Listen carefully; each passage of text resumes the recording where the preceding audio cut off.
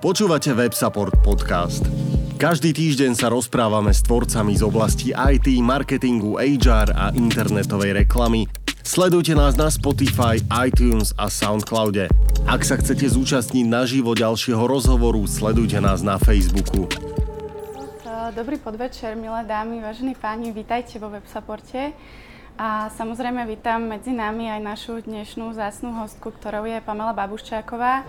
A Pamela je ambasádorkou zmysluplných inovácií a už 15 rokov pôsobí v digitálnom prostredí. Tak Pamela, vítaj v dnešnej diskusii.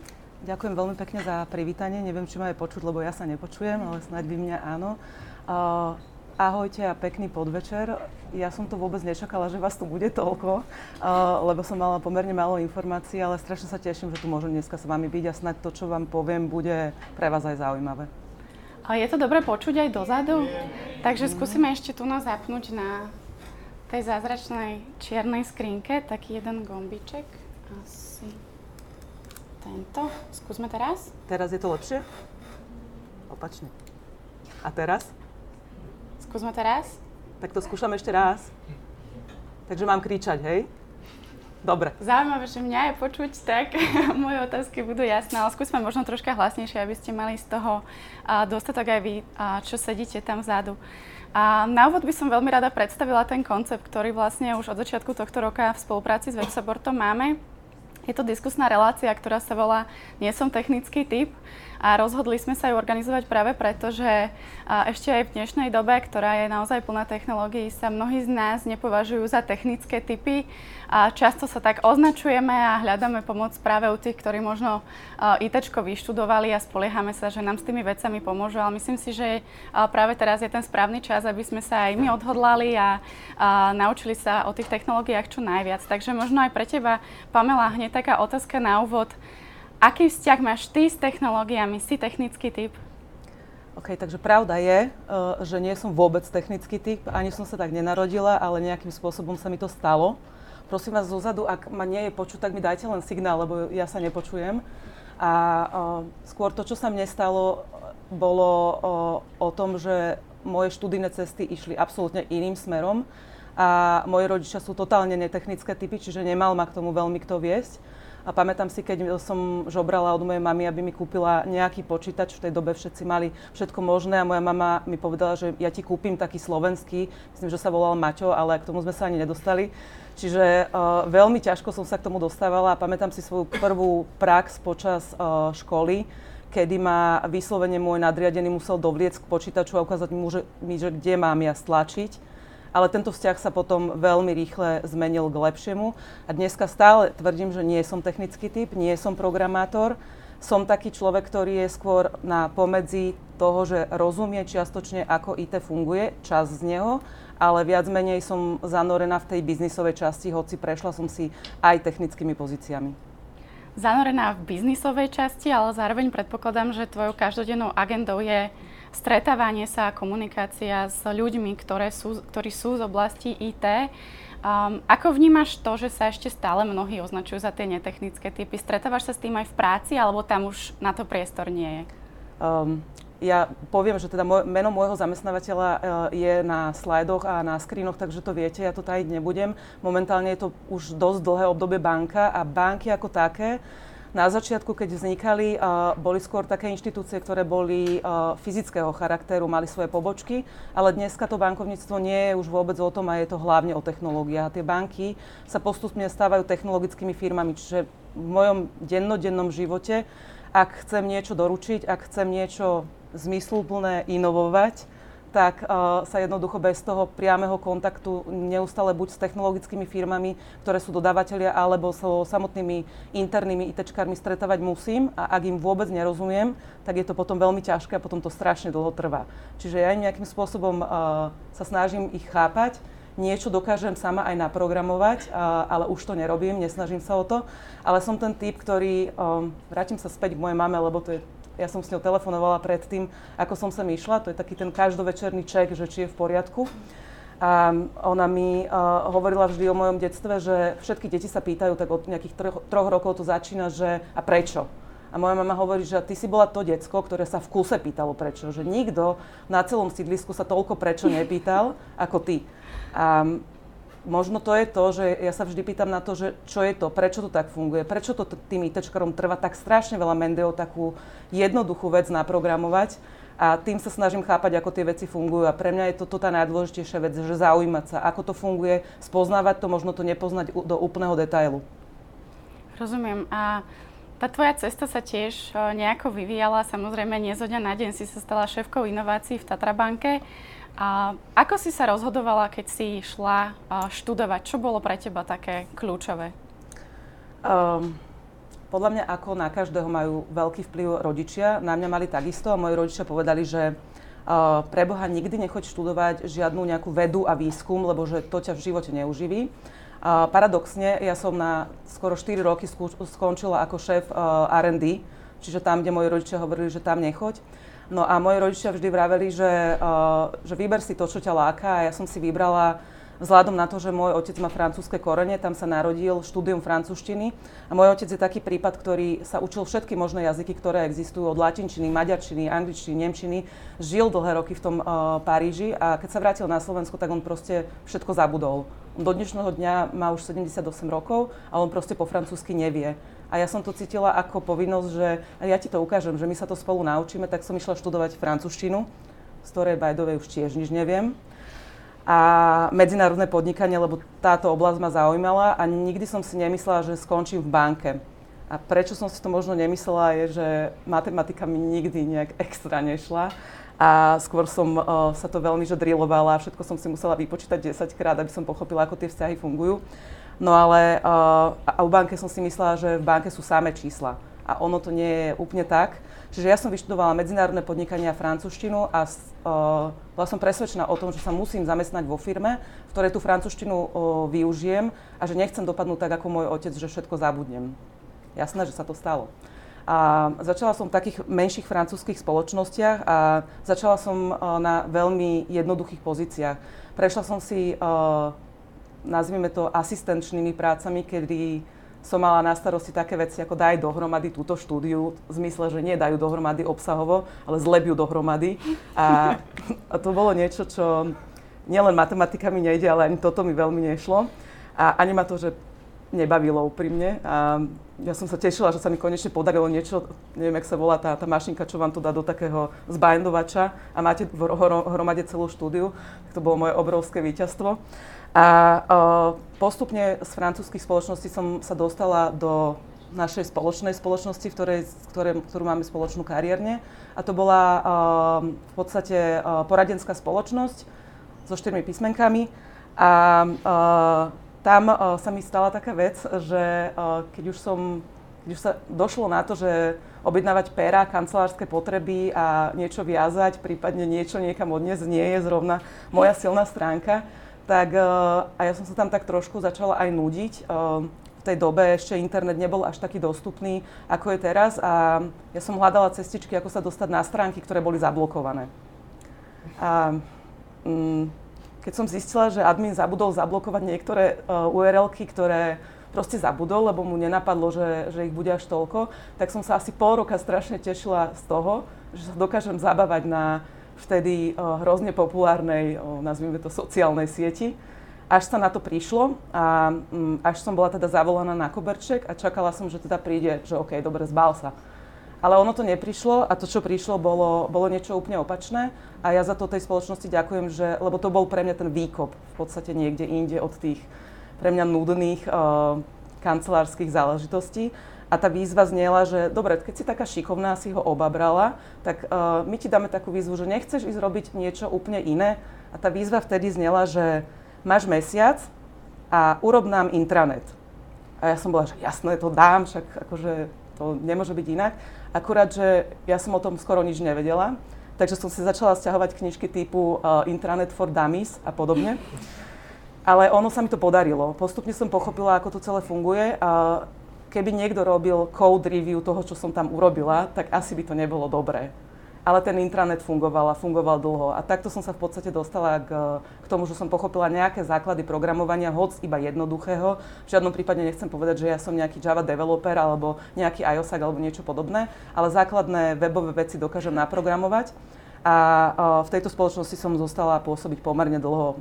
Dokonca by som povedala, že 7 rokov, čo sa hovorí, že je akurát čas na zmenu. A v tej dobe som v podstate ja aj zmenila. Mám pokračovať, kam som šla ďalej? Ešte ma zaujíma k tomuto, čo si hovorila, že dostala si teda za úlohu vymyslieť, vytvoriť, dať dohromady firemný intranet. Mala si k dispozícii nejaký tým ľudí, alebo to bolo všetko na tebe? V tej dobe som mala k dispozícii možno nejaké interné ITčko, ktoré mi s niečím dokázalo pomôcť, ale v podstate logiku, content, to, ako to bude celé fungovať, kde budú informácie, kto kam bude mať prístup, to všetko bolo na mne. Mala som k dispozícii v tej dobe ešte nejaké grafické návrhy, ktoré boli nejakým spôsobom porezané a ktoré som si ja pracne tam pasovala, keby som bola bývala, vedela, že sa to má robiť inak. Ale v podstate to bol viac menej, že moja priama zodpovednosť. Mala som internet, ten mi veľa pomohol. Jasné. A aké si mala z toho pocity? Mala si vtedy už dojem, že to je to tvoje ďalšie kariérne smerovanie? V tej dobe ja som mala ten pocit, že áno, že ja to musím dokázať. Tá spoločnosť bola natoľko osvietená, mala veľmi, veľmi príjemného a pokrokovo mysliaceho CEO, ktorý veľmi ľudí podporoval. A pre mňa bol ten vzťah s ním, že cítila som nekonečný záväzok a niečo ako, že to musím dať. Čiže ja som tam bývala aj po večeroch. Čudovali by ste sa, že aké rôzne tagy som skúšala, kým som pochopila, ako presne fungujú a prečo mi to stále nevychádza. A Vyzivik bol môj najväčší nepriateľ, lebo to nikdy nefungovalo. Čiže za mňa áno, bol to prvý sklon k tomu takzvanému ITčku, hoci ja by som ho tak nevolala. Ale vtedy som pochopila, že to, čo moja mama hovorila tým, že prečo sa stále pýtaš prečo, ale že toľko toho je, že možno ten systém, ktorý mi zostal, je, že keď nechápem, ako niečo funguje, ja to musím rozrobiť do šrobika a potom to už nemusím robiť. Ja nemusím robiť ITčko. Pre mňa je dôležité pochopiť ten základ, ako to funguje. Čiže ešte potom chvíľu mi zostalo to, že weby, keď som sa posunula do súčasnej pozície, ale trvalo mi to tak asi rok, kedy som pochopila, že už to chápem natoľko, že už to ďalej nechcem robiť. Nemala si v tom čase pocit, že ti chýba nejaké formálne vzdelanie v tejto oblasti? Priznám sa úprimne, že ani nie. Ja som skôr taký samouk, čiže naozaj, že keď ma niečo zaujíma, tak ja si to nájdem, alebo si nájdem ľudí, ktorí mi vysvetlia, ako to funguje. Áno, cítila som to vždy tak, že možno by som chcela ísť na iný typ vysokej školy. Ja som tu moju dokonca, ešte keď sa vrátim k pôsobeniu na vysokej škole, ja som ju ani nedokončila. Ja som si ju dorobila až potom oveľa neskôr, s titulom, o ktorom sa ani nechcem rozprávať, lebo podľa mňa málo kto z vás o tom vôbec počul. Nájdete na LinkedIne. Nie, tam ja ho neuvádzam nikde. Ale áno, chýbalo mi, ale keď som rozmýšľala nad tým, že ako sa ďalej dovzdelať, tak to bolo skôr, a robím to aj doteraz, sú to rôzne konferencie, sú to rôzne formáty, ktoré sú v zahraničí a tým, že teraz pôsobím v banke a dlho som sa tým inováciám venovala, už sa im inak nevenujem, tak pre mňa robiť inovácie v tejto krajine, v bankovníctve, je, že máte veľmi veľa, je veľa bank, ale tie inovácie nerobia všetci a preto treba chodiť veľmi veľa von a inšpirovať sa a chodiť do takých krajín, ako je pre mňa obrovské veci, kde som sa naučila, bol napríklad Izrael a stretnutie sa s izraelskými startupmi, ktorí rozmýšľajú úplne inak sa stávajú veciam. Možno jeden taký, že konkrétny príklad, tým, že Izrael je taká krajina, ktorá 25 rokov bola nikde a teraz urobila obrovský progres, tak tí ľudia, ktorí tam žijú, nežijú tak, ako my žijeme my, že my rozmýšľame stále nad tým, čo bude zajtra, čo bude pozajtra, čo bude popozajtra. A strašne nás to trápi a žerú nás naše vnútorné strachy. Tak Izrael, aspoň to, čo som zažila ja, dlho som tam nebola, je taký, že on nerozmýšľa nad tým, čo bude zajtra, oveľa viacej riskuje a tým pádom oveľa viacej dokáže rýchlo veci, ktoré nefungujú, zavrhnúť a začať nánovo. A toto sú pre mňa stále tie veci, že áno, odpoveď je, išla som zo široka, chýba mi formálne vzdelanie, ale nie je to klasické naše vysokoškolské vzdelanie. Potom moje srdce neprahne. Ak, tak je to potom nejaká forma vzdelávania sa prostredníctvom nejakých online kurzov, či už teraz poviem dve značky, po ktorých poškolujem, či už je to Harvard alebo je to Stanford, pretože viem, že ľudia, ktorí to absolvovali, je to extrémne náročné, z toho mali strašne veľa. Tak toto mi chýba. Dobre, môžeme sa možno ešte zase vrátiť k tým tvojim kariérnym krokom, ktoré ťa dovedli až do súčasnej pozície. V roku 2009 si nastúpila do Tatra banky, to je už krásnych 10 rokov. A niekde som od tebe čítala, že si veľmi lojálny zamestnanec, takže predpokladám, že ešte nejaké plány v Tatra banke máš. A začínala si kde, alebo čo bolo tou tvojou prvotnou rolou? Áno, 10 rokov znamená lojalita a ja ju naozaj cítim, lebo Tatra banku mám že veľmi rada. Nielen preto, že je to firma, ktorá sa ku mne hodí ako k človeku, ale preto, že to je firma, v ktorej si ja strašne vážim ľudí a že to strašne fajn ľudia. A to je pre mňa, že ako druhá rodina. A viem, že to znie šialene, ale pre mňa naozaj sú. A začala som v banke, ktorej som sa teda strašne bála, lebo som čakala, že niekto odo mňa bude chcieť rátať percentá, neviem ešte čo, a to už bolo pre mňa, že katastrofa, ono to tak vôbec nebolo. A začala som na marketingu ako človek zodpovedný za webovú stránku, ako za krabicu, ktorá pod ňou fungovala, čiže nejaký content management systém, tak aj za koordináciu obsahu, jemné úpravy kódu, komunikácia s externým dodávateľom, ktorý krabicu dodával, a verte tomu, že veľakrát som sa čudovala tomu, že prečo ja si dokážem z večera do rána naťukať vo WordPresse pomerne robustnú stránku a je to bez problémov, tak v banke to takto vôbec nefunguje. To nie je otázka ani dní, ani týždňov, dokonca niekedy ani mesiacov. Je to oveľa, oveľa komplikovanejšie. A tu som sa ja strašne veľa vecí naučila, že prečo tá stránka v banke asi nemôže byť úplne celkom vo WordPresse a že tie pluginy by asi tiež niekto musel auditovať a že na takéto veci si banka musí dať oveľa väčší pozor. Čiže toto bol možno ten štart v banke a čiže zodpovednosť bola nielen za jeden web, ale za viacero webov. A keď som pochopila, ako to celé funguje, tak to bolo taký podobný systém, že už ma to začalo jemne stáčať niečomu inému a nevedela som, že čo by som v tej banke ďalej robila, lebo som sa stále bala, že a niekde inde po mne tie čísla budú chcieť. A v podstate sa mi stala taká vec, ja neviem, že či to tu vôbec môžem povedať, ale že som bola rozhodnutá, že odídem. A vtedy sa mi stala taká záležitosť, že si ma zavolal v tej dobe generálny riaditeľ do svojej kancelárie, pričom som bola ja predtým presvedčená, že ani nemôže vedieť ani kto ja som, že som proste radový človek. Ale on to vedel a spýtal sa ma, že prečo chcem odísť. Ja som povedala, že ja už nevidím svoj priestor v banke, na čo on povedal, že keby som mohla myslieť na čokoľvek, čo v tej banke je, že čo by to mohlo byť. A práve vtedy sa mi možno, lebo toto všetko, to webové považujem ešte také, že málo technologické, ale vtedy sa mi ukázalo to, že to ďalšie smerovanie by mohlo smerovať, alebo mohlo viesť k odboru, ktorý v bankách je, a ten odbor sa volá, že elektronické distribučné kanály.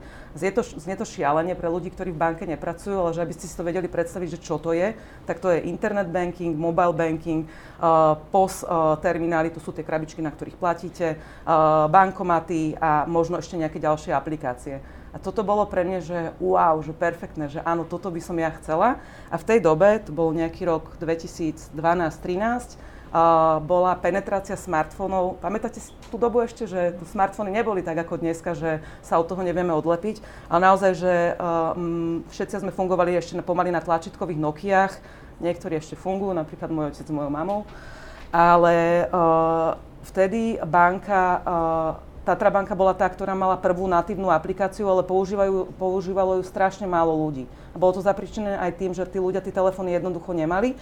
A ja som si povedala, že keď už sa ma teda pýtaš, že čo by som chcela robiť, tak ja by som sa chcela venovať tej mobilnej aplikácii. A to bol pre mňa ďalší milník, na ktorom som zotrvala v podstate 4 roky. A ak ste tu klienti Tatra banky, tak to, čo dneska používate, je možno ten výsledok tej roboty. A čo skoro vám viem slúbiť, že o chvíľočku začnete používať niečo ešte oveľa, oveľa lepšie. Čo už ale nie je moje dieťa, ale tá aplikácia, ktorú dneska máte tu, si hrozne vážim a som strašne rada, že je, lebo mne už niekoľkokrát zachránila život, hlavne keď si peňaženku zabudnem doma. A v akom stave bola tá aplikácia mobilného bankovníctva, keď si ju preberala?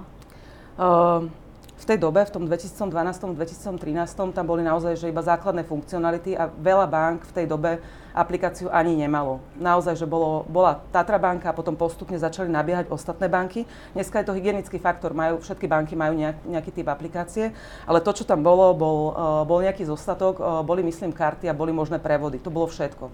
a už na tú dobu to bola prelomová aplikácia. Postupne začali prichádzať ostatné funkcionality a to, čo sme sa snažili a snažíme sa v Tatrabanke my vždy robiť, je dať do toho nielen to, že zdigitalizujeme niečo, čo je v pobočkách a šúpneme to do prostredia nejakej aplikácie, ale dáva tam aj nejaké také čerešničky na torte, že aby to neboli len základné bankové produkty a služby. A tým príkladom je presne to, na čo som sa odvolala, keď si zabudnem tú peňaženku a všetkým vám to vrele odporúčam, ak si ju zabudnete, lebo tá situácia je, že telefón si nikdy nezabudnete, vrátite sa kvôli nemu domov. Ale peňaženku, no a dneska je to už tak, že si môžete vybrať tie peniaze a nie je to už len v Tatrabanke, je to aj v inej banke, že si môžete vybrať s tým telefónom aj z bankomatu. Čiže v stave bola v takom, že používalo to málo ľudí, bavíme sa o nejakých desiatkách tisícov. A funkcionality boli na nejakých možno 5 až 10% z toho, čo poznáte vy dnes. A dnes sa pozeráme na svet, kedy hovoríme o stovkách tisícoch ľudí a o stovkách funkcionalít, ktoré tie aplikácie majú. Sama si vravila, že je to nejaké tvoje dieťa, takisto predpokladám aj Viamo. A akými inováciami si ty prešla za tie roky, čo sa týka elektronického bankovníctva, čo sa týka vývoja Viama? Dobre, čiže za mňa je to teda mobilné bankovníctvo ako také, pri ktorom už dnes nestojím a stojí pri ňom jeden super človek, ktorý to vedie a ktorý sa snaží uľahčovať a hlavne zjednodušovať ľuďom život. Ale tá aplikácia, ktorú dneska používate a hlavne jej design, to bolo to, za čo som bola v tej dobe zodpovedná. Viamo, ktoré si ty spomenula, bol veľmi pekný príbeh toho, kedy sa na slovenskom bankovom trhu, a teraz to nebude IT časť, ale skôr tá pekná biznisová, podarilo spojiť viacero bank dohromady. Nie je úplne štandardné, že tie banky spolu chcú spolupracovať a väčšinou na takom malom trhu s takým počtom bank je veľmi ťažké sa na niečom dohodnúť a toto bol pekný príklad toho, kedy sa v podstate v tej dobe dve banky dokázali dohodnúť na tom, že vytvoria ekosystém. A my ako Tatrabanka sme nemali ambíciu vytvoriť platenie na telefónne číslo spôsobom, že OK, tak si budú platiť iba klienti Tatry, ale chceli sme, aby všetci, ktorí tu majú nejakú banku, si vedeli medzi sebou posielať peniaze na telefónne číslo, lebo v tej dobe už začínali prichádzať IBANy, to sú tie dlhé škaredé čísla, ktoré si nikto nepamätá, a predsa len telefónne číslo na niekoho všetci v telefónoch máme. Čiže toto bolo pre mňa, že hrozne pekná skúsenosť urobiť niečo aj mimo svojej domácej ustanovizne. Potom je tam výber z bankomatu mobilom, ktorý sa postupne etabluje a trošku dlhšie mu to trvá, lebo predsa len tá karta je obrovský zvyk a prejsť na mobil to ešte chvíľočku potrvá. No a z tých súčasných je možno taká možno smiešnejšia vec, ale že ktorej som sa dosť dlho venovala a ktorú máte možnosť vidieť. Začalo to v Tatrabanke, ale už je to kade-tade. Naposledy som to videla v Orange a je to humanoidný robot Pepper, ktorý dneska vyvoláva senzáciu, hlavne malé deti sa z neho veľmi tešia. A pre mňa to bola veľmi pekná skúsenosť sa s týmto, v tej dobe sme ho volali, že náš ďalší kolega v tíme zoznámiť a snažiť sa do ňoho naprogramovať niečo zmysluplné. Samozrejme, že humanoidný robot Pepper, hoci jeden z tých vyšších kategórií humanoidných robotov nie je tam, že by na vás vedel, že by mal takú umelú inteligenciu, že vám dokáže automaticky odpovedať, že má nejaké super rozvinuté NLPčko alebo niečo podobné. Je to rule-based mašina a je to v podstate robot, ktorý urobí iba to, čo ho naučíte. OK. Teraz si spomínala niekoľko inovácií, ktoré boli úspešné. Mohla by si nám povedať možno aj o nejakých takých failoch, kedy vám to úplne s tými inováciami nevyšlo? Taktože možno to je tá otázka, že čo je to úspešná inovácia. Že, ja poviem trošku, že z nášho súdka a o tej inovačnej kultúre, že keď sa rozhodnete, že ako firma idete niečo robiť, a Tatrabanka sa takto rozhodla nejakých 12 rokov dozadu, že to, čo chce Tatrabanka robiť a to, čím sa chce odlišovať, je práve doručovanie inovácií, tak potrebujete veľmi veľa ľudí otočiť na tento smer a je to strašne veľa procesov, ktoré treba zmeniť. Ale jedna vec, ktorá sa vám do toho systému zvykne vľúdiť, je to, že čo je definícia inovácie. A potom, keď si to rôzni ľudia vnútri vysvetľujú rôzne, tak sa veľakrát môže stať aj to, že niekto označí za inováciu niečo, čo ňou vôbec nie je. A toto je že hrozne triky vec, na ktorú treba dať veľmi veľký pozor, aby sa to nedialo. A ak sa pokúsim pozrieť sa na to, že čo bolo neúspešné, tak možno to, čo sa mi vynára v pamäti, je obrovský boj, ktorý sa odohrával práve ohľadne výberu z bankomatu mobilom, kedy môj vtedajší šéf, aj súčasný, bol presvedčený o tom, že spôsob, akým to máme spraviť, a neviem, že či viete, ako to funguje, tak ja popíšem. Dneska to funguje tak, že vyťahnete mobil, dojdete k bankomatu, ťuknete do hociktorého tlačiteľka, ono to na vás ukáže input screen, do ktorého preťukáte číslo, ktoré vám ukáže mobil. To číslo má 6 miest a jediné, čo spravíte, je, že naťukáte ho tam a to je celé. Náš šéf bol presvedčený o tom, že toto je strašne komplikované a nikto to tam nebude prepisovať a strašne nás tlačil do toho, aby ten výber z bankomatu mobilom fungoval tak, že priložím telefón. To znamená, že všetky bankomaty mali nejakú NFC čítačku a že takto to bude, že super easy.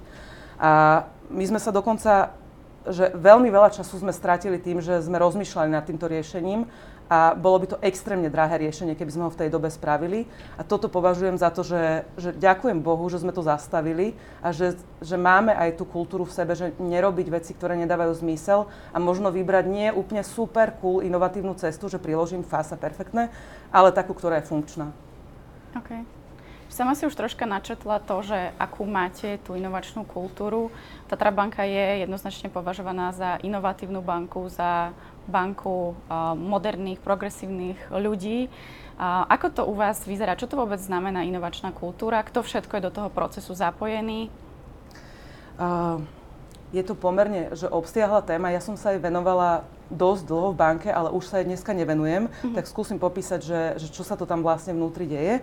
Ja som už spomenula, že Tatra banka je značka, ktorá sa rozhodla, že nechce mať tú filozofiu, že obsluhuje všetkých rovnako so všetkým, ale že si vyberie konkrétnu cestu a tá konkrétna cesta sú teda inovácie a že na tie inovácie nepočúvajú úplne všetci. Tak, jak som spomínala, že telefóny tiež nemali na začiatku úplne všetci a počúva na to hlavne určitá skupina ľudí a tej sa Tatra banka primárne venuje. Tým nechcem povedať, že ostatným sa nevenuje, ale je to svojím spôsobom afluentská značka. No a keď sa toto udialo, keď sme sa takto rozhodli, tak bolo treba vymyslieť, ktoré kolieska s čím budú súvisieť. Bolo treba postaviť oddelenie, ktoré sa tomu bude venovať a hlavne naučiť ľudí, že inovácie nie sú záležitosťou jedného útvaru v nejakej inštitúcii, ale že to je vecou všetkých ľudí v tej banke a že každý jeden človek, ktorý tam je, môže mať super nápad a vôbec to nemusí byť ITčkár a vôbec to nemusí byť generálny riaditeľ a vôbec som to nemusela byť ja. Že to, čo sme sa snažili robiť a stále to banka aj robí, je učiť ľudí o tom, že čo sú to tie technológie a čo všetko sa dá spraviť. A my sme mali zavedený taký formát, ktorý sa volal, že inovačný network, kam mohol prísť ktokoľvek z banky. A oni tam najprv tak začali chodiť, že chodilo 30 ľudí. Potom, a bolo to také, že veľa sme sa rozprávali. Sedeli sme zavretí v nejakom strašne neklimatizovanom priestore a bolo to ale, že veľmi príjemný duch.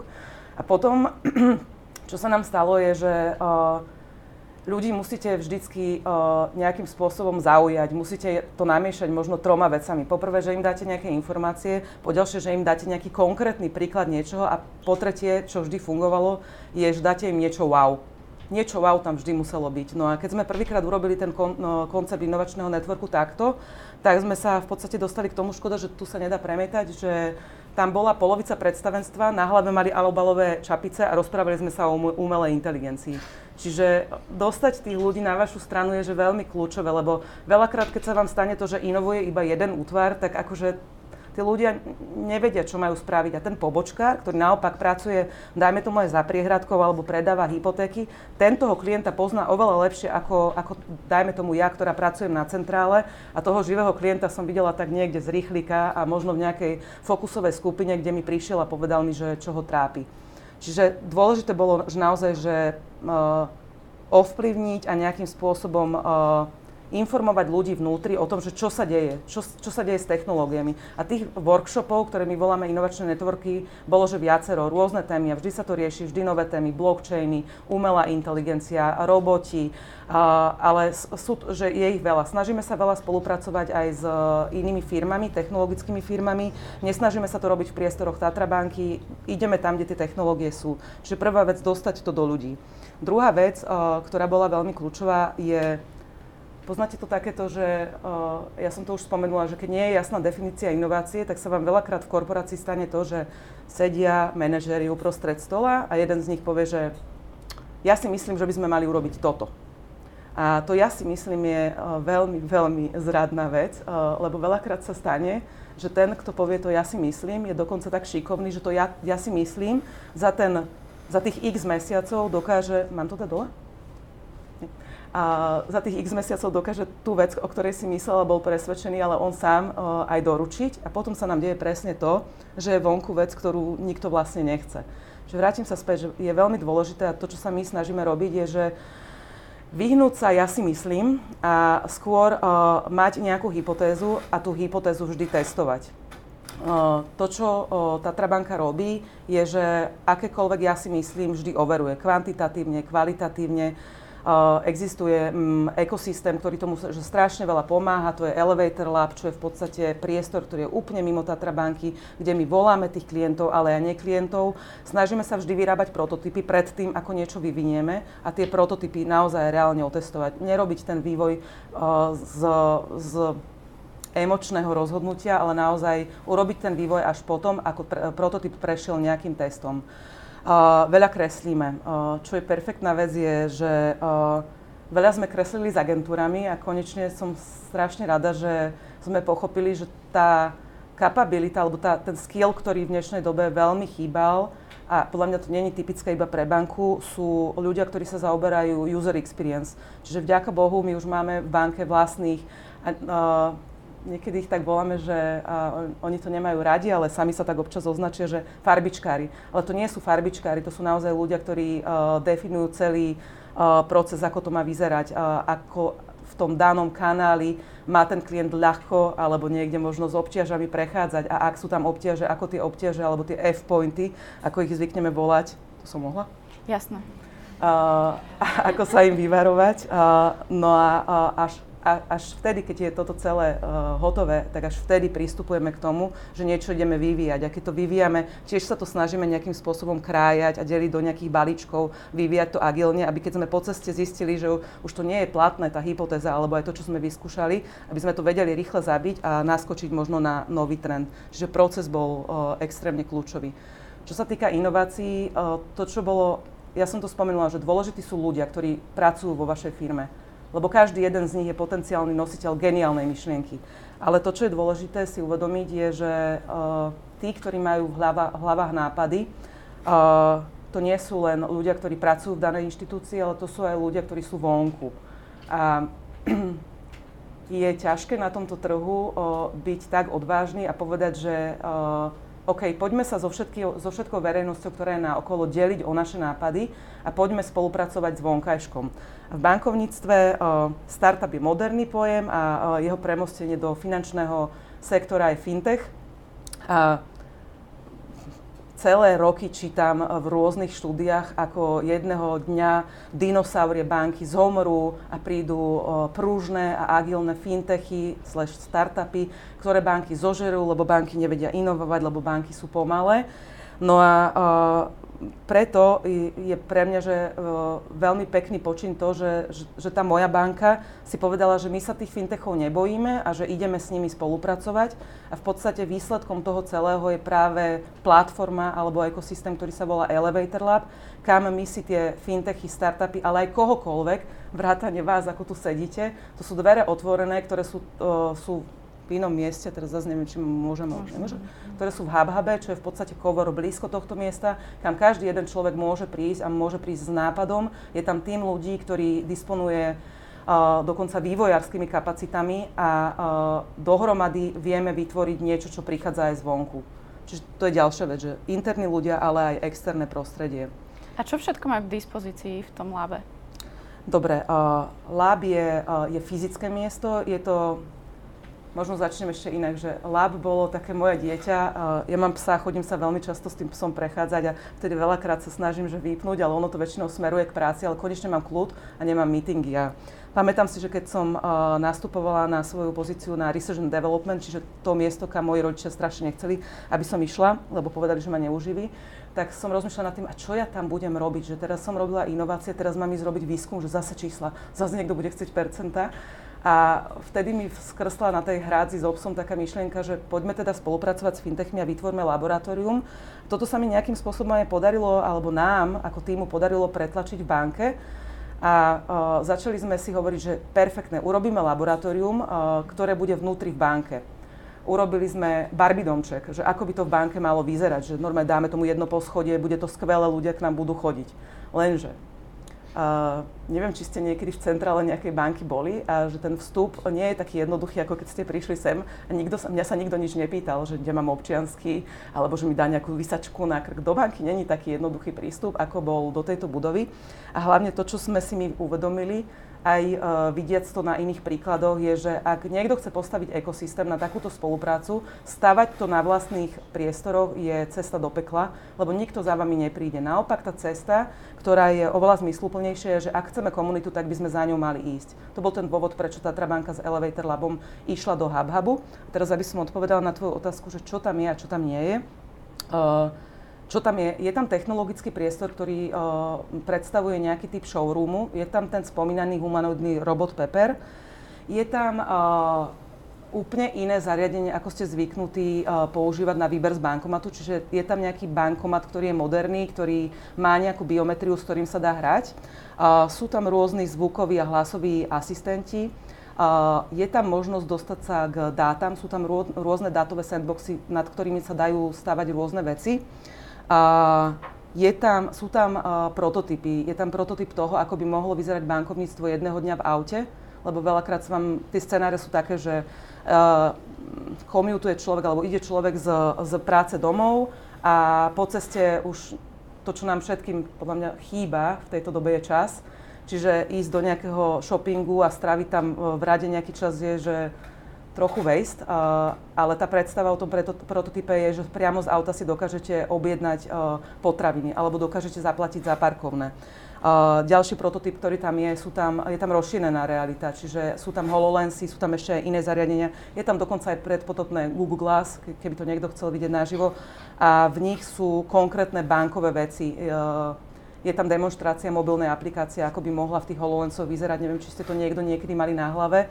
To zariadenie za mňa nie je zariadenie, ktoré prežije a ktoré tu budeme behať po ulici s HoloLensami. Poprvé boli z toho tak trochu hlava, keď to máte po pol hodine na sebe.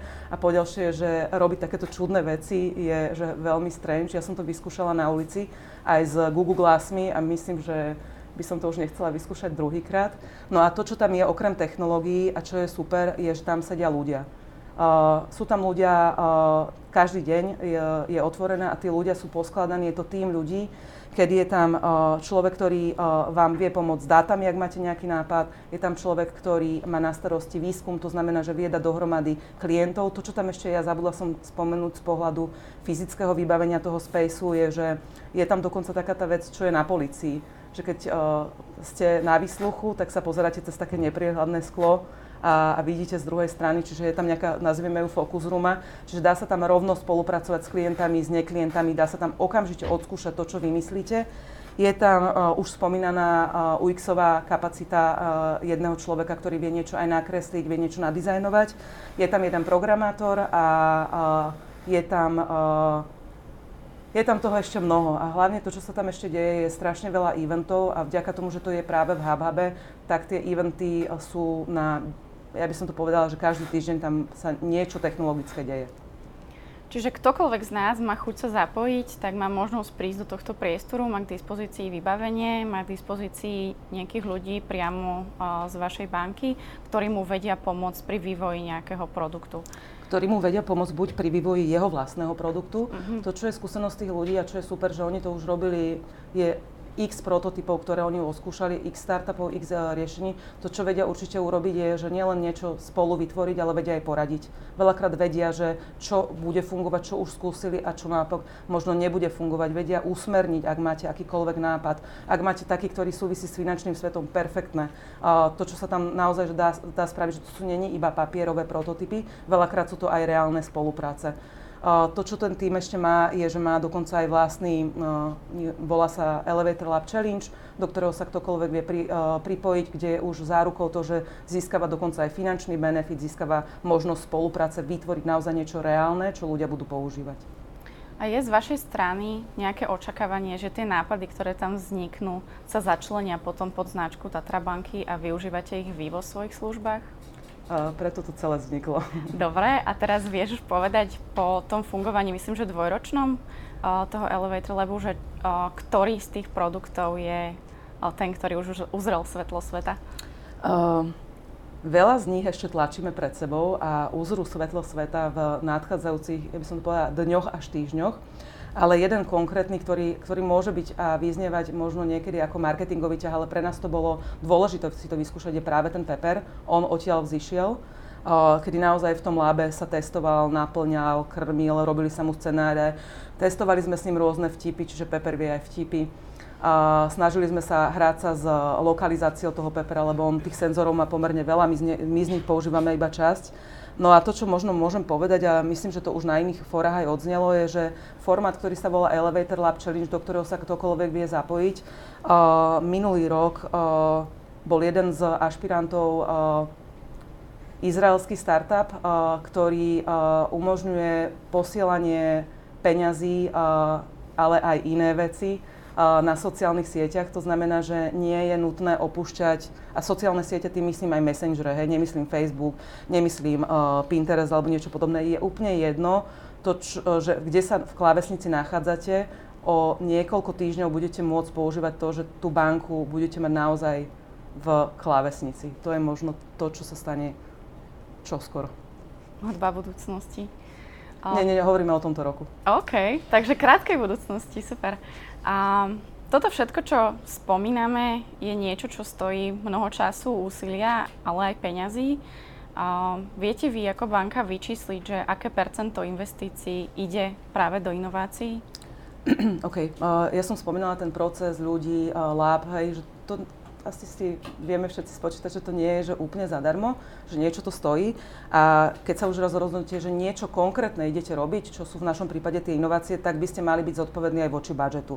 Čiže to, čo je odpoveď na tvoju otázku, je, že my sa snažíme do zmysluplných investícií ročne investovať okolo 10% z projektového portfólia. Ale viac čísel zo mňa nedostaneš. Jasné. A keby ste sa mali na to pozrieť s odstupom času, tak viete vyhodnotiť, že čo všetko vám to prinieslo? Určite áno, lebo každý sa na konci dňa spýta, že a stálo vám to za to robiť tie inovácie, a však na to nereflektujú možno niektorí ľudia, ktorí sú z inej časti a majú iné bankové potreby, dajme tomu, že tie jednoduchšie. Ale my v podstate to, čo vidíme, sú možno dva základné parametre, a to je, že keď sa na to pozeráme cez nejaký GI, tak to dáva absolútne perfektný fit, že naozaj tí ľudia, ktorí naše inovácie používajú, sú naozaj tí, ktorí sú tí afluentní. A z druhej strany to, čo vidíme, alebo tá os, na ktorú sa vieme pozrieť, je spokojnosť. A naozaj, že z pohľadu spokojnosti s inováciami dovolím si tvrdiť, je aplikácia Tatra banky jedna z tých najoceňovanejších, čiže ešte povieme aj to chvastuňsky, to tretie, a to sú v podstate ceny, ktoré nám to že neustále ako keby že počerknú. Nie sú to najhlavnejšie, samozrejme, že nie sú, ale je veľmi fajn, keď nejaká inštitúcia, my si vážime aj lokálne ceny, ale ak je to že zahraničná a všimne si malinkú Tatra banku, kde si v strednej východnej Európe, a povie, že tá apka je najlepšia, tak je to že veľmi pekné. Že áno, oplatí sa nám to. Okay. A ak by si sa pozrela na inovácie zahraničných bank, tak ako konkurencieschopní sme možno práve v porovnaní so zahraničnými bankami? Ťažká otázka. Sme mali trh, a ja som to už 3-krát spomenula, a vyvinúť tu niečo také unikátne, ako je hlasová biometria alebo tvárová biometria, a vediac, že tá technológia je finančne nákladná a bude slúžiť iba na obmedzenú časť, je, že ťažko sa nám konkuruje veľkým bankám, ktoré sú, dajme tomu, networkové banky, ktoré majú pobočky po celom svete. No i napriek tomu si myslím, že sa nám to darí, a je to aj vďaka tomu, že ITčkári rozmýšľajú nad tým, ako to spraviť zmysluplne, ako nestavať veľké, gigantické molochy, ale utilizovať tie technológie najlepšie, ako vieme. My nemôžeme ako malá banka, a Tatra banka je tretia z pohľadu market shareu na trhu, konkurovať nejakej banke, ktorá sa volá napríklad DBS. DBS je pre mňa taký, že hrozne pekný benchmark. Poznáte to niekto? OK. Lebo DBS nie je vôbec v našich končinách, ale je to singapúrska banka. A ja som mala tú česť ju vidieť naživo. Celkovo Ázia je absolútne iná z pohľadu bankovníctva. To, čo tam funguje, že veľmi ťažko sa vám bude platiť kartami, až v niektorých krajinách nemožne, pretože oni karty takmer nepoznajú. To, čo oni poznajú, sú QR kódy. A na základe QR kódov funguje všetko. Na základe QR kódu zaplatíte človek človeku, ale aj človek obchodníkovi. No a táto DBS-ka je pre mňa špecifická tým, že to je obrovská banka v strašne bohatej krajine. A tá banka má všetko. Má obrovské flagship story, nádherné, krásne pobočky. Má Peperov, podľa mňa má ešte aj niečo iné. Má krásnu mobilnú aplikáciu, má umelú inteligenciu, má všetky typy biometrie. Pre mňa to je to, že kam ja sa snažím pozerať a kam sa chodím inšpirovať. OK. A keď sa pozrieš tak do budúcnosti, tak ktoré technológie si myslíš, že najviac ovplyvnia váš sektor? Za mňa, aj keď nie som na to odborník, ale vidím to, prvá vec, že ja som to už povedala, že banky sú už viac technologické spoločnosti. Druhá vec, možno nie technológie, ako to, čo nás najviac ovplyvní, je, že jeden z tých najcennejších asetov, ktoré banka má, sú dáta. A tie dáta sú veľakrát v rôznych štruktúrách a niekedy sú štrukturované, neštrukturované, niekedy sa o ne niekto stará, niekedy sú D+1, niekedy sú D+10, niekedy sú v takom systéme, potom v onakom. Ale tie dáta, ak sú správne naskladané a usporiadané, tak nad nimi sa dá stavať veľmi veľa. A keď ti mám odpovedať na tvoju otázku, lebo si sa spýtala na technológiu, tak poviem ten buzzword, ale vidím to tam, je to pravdepodobne umelá inteligencia, v ktorej ja vidím budúcnosť. Hoci dneska tam ešte nie sme a určite nemyslím tú umelú inteligenciu, ktorá sa rozhoduje sama, ale kontrolovaná. To, čo možno viem povedať ako čerstvý príklad, ktorý je starý 48 hodín, je, že pre nás tá téma je dôležitá. Hrá určite príjm do budúcna a to, s čím sme vyšli von 48 hodín dozadu, alebo možno to boli už 3 dní, je prvý chatbot, ktorý je bankový a ktorý je vonku. Nie je to určite chatbot, ktorý je dnes podporovaný alebo plne hnaný umelou inteligenciou. Tam asi nie je nielen Tatra banka, ale asi nikto, ale používa už tie algoritmy a učí sa a využíva machine learning a pozná určité veci, ktoré k tomu budú smerovať. Super. A ešte dám takú možno, že moju aj poslednú otázku. Celý tento inovačný proces a systém si iste vyžaduje aj mnoho talentu. Akým spôsobom vy dokážete prilákať talent do Tatra banky? Dobre, ja možno poviem takú že základnú vec, hej, že keď, neviem, čo ste si predstavovali, že keď ste videli, že dojde bankárka a áno, priznávam sa, že v tom 2013 v mojom šatníku boli tiež takto kostýmčeky a šatičky, ale že tá prvá vec je, že tá banka už nie je taká banka, ako to bolo predtým. Že jasné, že platia nejaké, začínam od tej najľahšej témy a to je, že možno, že ošatenie, tak ani nie som oblečená, že verte tomu, že takto ako som teraz, že tak prídem kľudne aj zajtra ráno do roboty a nikto mi za to nič nepovie. A platia určité pravidlá, samozrejme, ale a ja pracujem na centrále, čiže si tiež môžete povedať, že no, však ona si to môže dovoliť a ona je vedúca, alebo ona je riaditeľka, alebo čo je, a tak ona môže.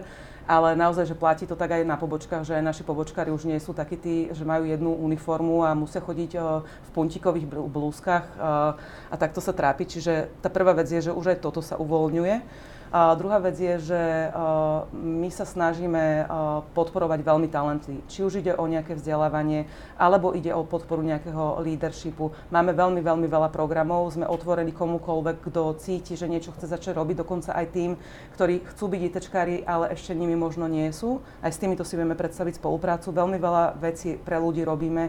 Nie sme už takí tí zošrobovaní. Snažíme sa vytvoriť pracovné prostredie, ktoré je veľmi podobného charakteru, ako je toto tu. Niekedy si dovolím povedať, že sme aj ďalej. Máme hudbu, ktorú si zamestnanci môžu vyberať sami na základe nejakej technológie.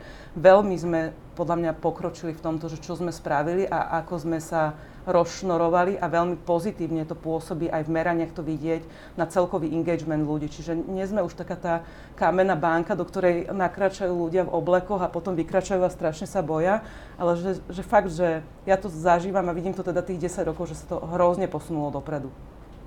To znie veľmi pozitívne. A ja by som dala teraz priestor na vaše otázky. Je vás tu naozaj mnoho a načetli sme rôzne témy, takže ak máme k dispozícii aj mikrofón, tak nemáme mikrofón, tak ja budem prekladať, aby počuli aj tí, čo počúvajú podcast. Nech sa páči, vaše otázky. Stačí zdvihnúť ruku. Nech sa páči. Aký veľký tým riadiš? Preložím. Dobre, ja som nepovedal ten posledný milník, ja som na ňom pomerne krátko. Ja momentálne riadím, v banke existuje nejaká hierarchia a ja som dlhé roky riadila hierarchiu, ktorá sa volá, že oddelenie. A oddelenie zvykne bývať také, že 5 plus niečo. A teraz riadím odbor, čo je ako keby o jedno vyššie a teraz ich mám 35. Ale je to 35 strašne skvelých ľudí, ktorých mám hrozne rada, sme spolu krátko a sú to, ten odbor, alebo to, kde som dnes, sa volá digitálny predaj a marketing a mám tam v podstate ľudí, ktorí sú UX-áci, ktorí dokonca nesedia v Bratislave, ale sedia v Košiciach, všetci do jedného. Čiže máme veľmi častú skypovú komunikáciu a mám pod sebou ľudí, ktorí riešia kampaňové svety, a zaoberajú sa nejakými dátovými modelmi, churn predikciou a podobne. A snažia sa v podstate vytvárať personalizované kampane tak, aby ľudí neotravovali, ale boli osožné. A mám pod sebou digitálny marketing, ktorý sa stará zase raz o tie weby, ale aj o všetky kampane, ktoré v digitále bežia. Čiže 35. Aké percento ľudí aktívne používa bankovú aplikáciu? Viac ako polovica. Ale to je také, že zamotaná otázka, lebo na tomto sa my vždy tlčieme. Čo je to aktívny? Ak sa pozrieme na to, že by sme to, dajme tomu, nastavili tak, že raz za jeden mesiac tam ten daný user spraví transakciu, tak sa bavíme o takýchto číslach. Máme ešte ďalšie otázky z publika, nech sa páči tu na vpredu. Môžem sa opýtať takú veľmi priamu otázku, že napríklad v čom je vaša banková aplikácia lepšia ako napríklad George? V čom je vaša banková aplikácia lepšia ako iné bankové aplikácie konkurenčných bank? Dobre, ja som nie používateľ Georgea, takže bude to trošku, že z mojej strany subjektívne, ale v čom je to lepšie? Minimálne, že funkčne viem, že tých funkcionalít je tam viacej už dneska. Minimálne som presvedčená o tom, že po užívateľskej stránke je tá aplikácia na vyššej úrovni a to je podčiarknuté tými cenami a aj tou spokojnosťou celkovou, že keď sa pozerám na NPS-ko, ja možno poviem takú, že čerstvú informáciu, že ja som povedala, že za nejaký čas budete mať možnosť poznať inú Tatra banku, lepšiu, vynovenejšiu a že dovolím si tvrdiť, že z pohľadu UX-u, ak používame metriku, ktorá sa volá SUS, čo je na usability score, tak to, kam sa tá aplikácia štverá, je niečo nad 80 bodov a všetko, čo dostanete nad 80, je úžasný zázrak. Čiže pre mňa je tá aplikácia lepšia v tom, že užívateľsky je príjemnejšia, ale znovu ja to nemám ako user sama ako porovnať, viem to iba z testovaní a funkčne je rozšírenejšia. V čom je rozšírenejšia? Dobre, nepoznám presné parametre, ale minimálne výber z bankomatu mobilom nie je súčasťou Georgea, ak viem. A bude tam tých funkcionalít o dosť viac. Nie som si istá, či online management karty je súčasťou Georgea. Ja sa priznávam, že akože, keď chcete my takú tabuľku porovnania s konkurenciou máme, vieme ju dať k dispozícii. Ale ja ju v hlave nenosím. Ono my ako useri často vieme porovnať, že ako sa nám s appkou pracuje, čo by sme vedeli ešte, čo by sme privítali ako vylepšenie. Ako to vôbec funguje, lebo v podstate vyvíjate tú aplikáciu nejaké obdobie, hovoríme teraz o rokoch alebo o mesiacoch? Skôr o mesiacoch. Niekoľko mesiacov, kým ide taká tá prvá verzia von a potom samozrejme sa ešte stále vylepšuje. Toto je niečo, čo sa deje priamo u vás alebo máte firmu, s ktorou spolupracujete na tom vývoji? Takto, že mobilná aplikácia nie je ten typ dodávky alebo delivery, že to urobíte raz a potom nech si to žije, hej? Že to je systém, ktorý je neustále živý, o ktorý sa stará určitá skupina ľudí. Táto skupina ľudí vďaka Bohu funguje agilne, aj keď ja nerada to slovo používam, ale je toto pekné spojenie, kedy biznis spolu s ITčkom spolu sedia. A vďaka tomu pre mňa to bolo že veľmi pekné, lebo veľakrát keď sme ešte takéto zmiešané týmy nemali, tak bolo programátorovi v druhej budove ťažké vysvetliť, že počúvaj, ale takto, jak si to ty naprogramoval, to nikto v živote nebude používať. Odkedy sedia spolu, tak dokonca tí ITčkári prichádzajú s tým, že ale tento klik je tam navyše, to tam nedávajme, alebo tento batón z pohľadu nejakej čitateľnosti farieb nebude dostatočne vizibilný, alebo toto nemôže byť hyperlink, že prečítaj si tu počiarknuté. Čiže toto je že strašne fajn, že sedia spolu a vývoj je nekonečný proces. To znamená, že každých x mesiacov vyjde von nejaký release. X mesiacov je skôr menej mesiacov ako viacej mesiacov a to, čo trvá vo väčších frekvenciách alebo čo je dlhšie, je keď sa vyvíja celkom nová aplikácia. Že sa mení za tým architektúra, že prechádzame možno z jedného jazyka do druhého a podobne. Alebo že robíme nejaké veľmi veľké dizajnové úpravy. A odpoveď na otázku, že či to robíme celkom sami, nie. Ten tým je zmiešaný. Používa aj externé spoločnosti typu Bodylist, ktoré nám pomáhajú. Dobre, dáme ešte priestor na otázku z publika. Myslím, že tam bola prvá ruka hore. Mňa by zaujímal konkrétny proces prichádzania, manažovania a developovania nápadov, ktoré vychádzajú zvnútra. Čiže povedzme, že ja som zamestnanec, ktorého meno nikto nepozná. Čo musím konkrétne ja spraviť, alebo aký je ten proces, kým sa ten nápad dostane do tých správnych uší, čo sa potom s tým nápadom robí, kým sa dostane do nejakej roviny, že je naozaj použiteľný. Dobre, takže ešte preložím aj pre tých, čo počúvajú podcast, aký je ten konkrétny proces, keď nejaký interný zamestnanec príde s nejakým nápadom od naozaj toho prvotného nápadu po vývoj až po realizáciu. Odpoveď je, že prísť môže naozaj ktokoľvek a to som už spomínala a stačí v podstate prísť alebo aj napísať tých fóriem komunikácie je, že viacero, sú tam rôzne nástroje, cez ktoré sa dá reagovať, ale stačí sa spojiť s oddelením, ktoré to primárne drivuje, čo je v tomto prípade Research and Development, prísť s tým nápadom ideálne do toho Elevator Labu, aby sa to rozkreslilo, aby sa pozrelo, či už na daný nápad neexistuje nejaké riešenie alebo nejaký prieskum, ktorý už bol urobený a ako náhle je to nejakým spôsobom evaluované na tejto strane a dostane to dostatočný počet bodov, alebo to má dostatočný výtlak, tak sa s tým ide nazvem to, že to je možno ďalšia časť procesu, ktorú som nepopísala, na špeciálne predstavenstvo, ktoré sa venuje len inováciám a následne môže byť vytvorený nejaký prototyp, ktorý sa zase dokáže oddemovať medzi ostatnými ľuďmi v banke. A ak je to že super idea a testy ukazujú, že to chce toľko a toľko klientov a má to pre nich pridanú hodnotu, tak to dostáva prioritu číslo 1 a dostáva sa to do vývoja. Je to dostatočná odpoveď? Ďakujeme.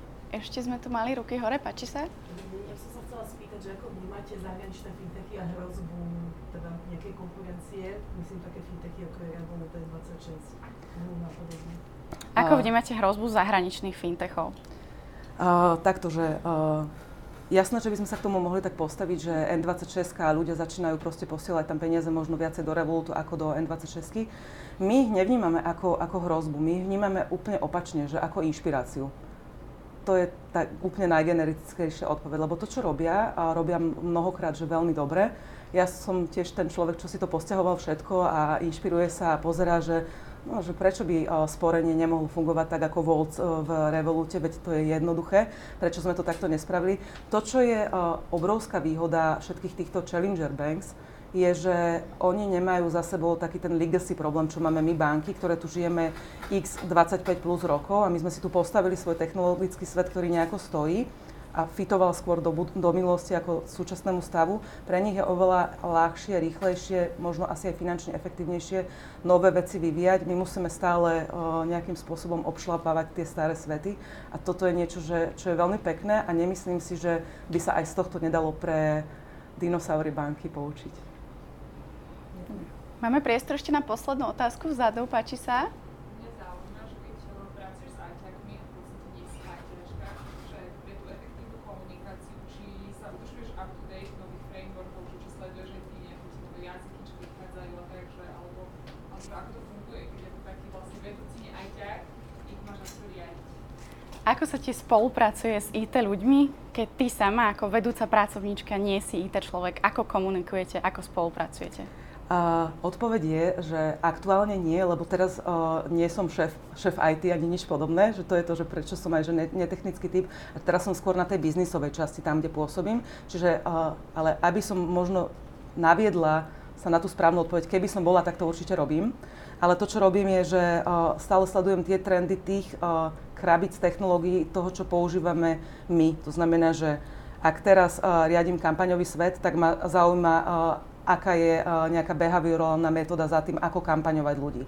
Ak teraz riešim web, tak potrebujem zistiť, že OK, že mám príliš veľký banner alebo mám príliš veľký JavaScript, ktorý mi spomaluje stránku. To sú tie veci, v ktorých sa snažím stále udržiavať, aby tá optimalizácia nástrojov alebo kanálov, ktoré mám, a ja mám teda tieto dva a ešte možno zo pár ďalších, ale už nie tie ITčkové, aby som s nimi bola up to date. A to, čo robím, je, že veľakrát veľa čítam, stále veľa čítam a keď niečomu nerozumiem, tak proste prídem za tým človekom, ktorý rozumie, sadnem si a budem sa ho pýtať toľko to prečo, až to pochopím. Takže tá detská zvedavosť nadovšetko. Super. A Pamela, vyčerpali sme dnešný čas. Ja ti veľmi pekne ďakujem, že si bola súčasťou dnešného večera, že si s nami zazdieľala tvoje skúsenosti.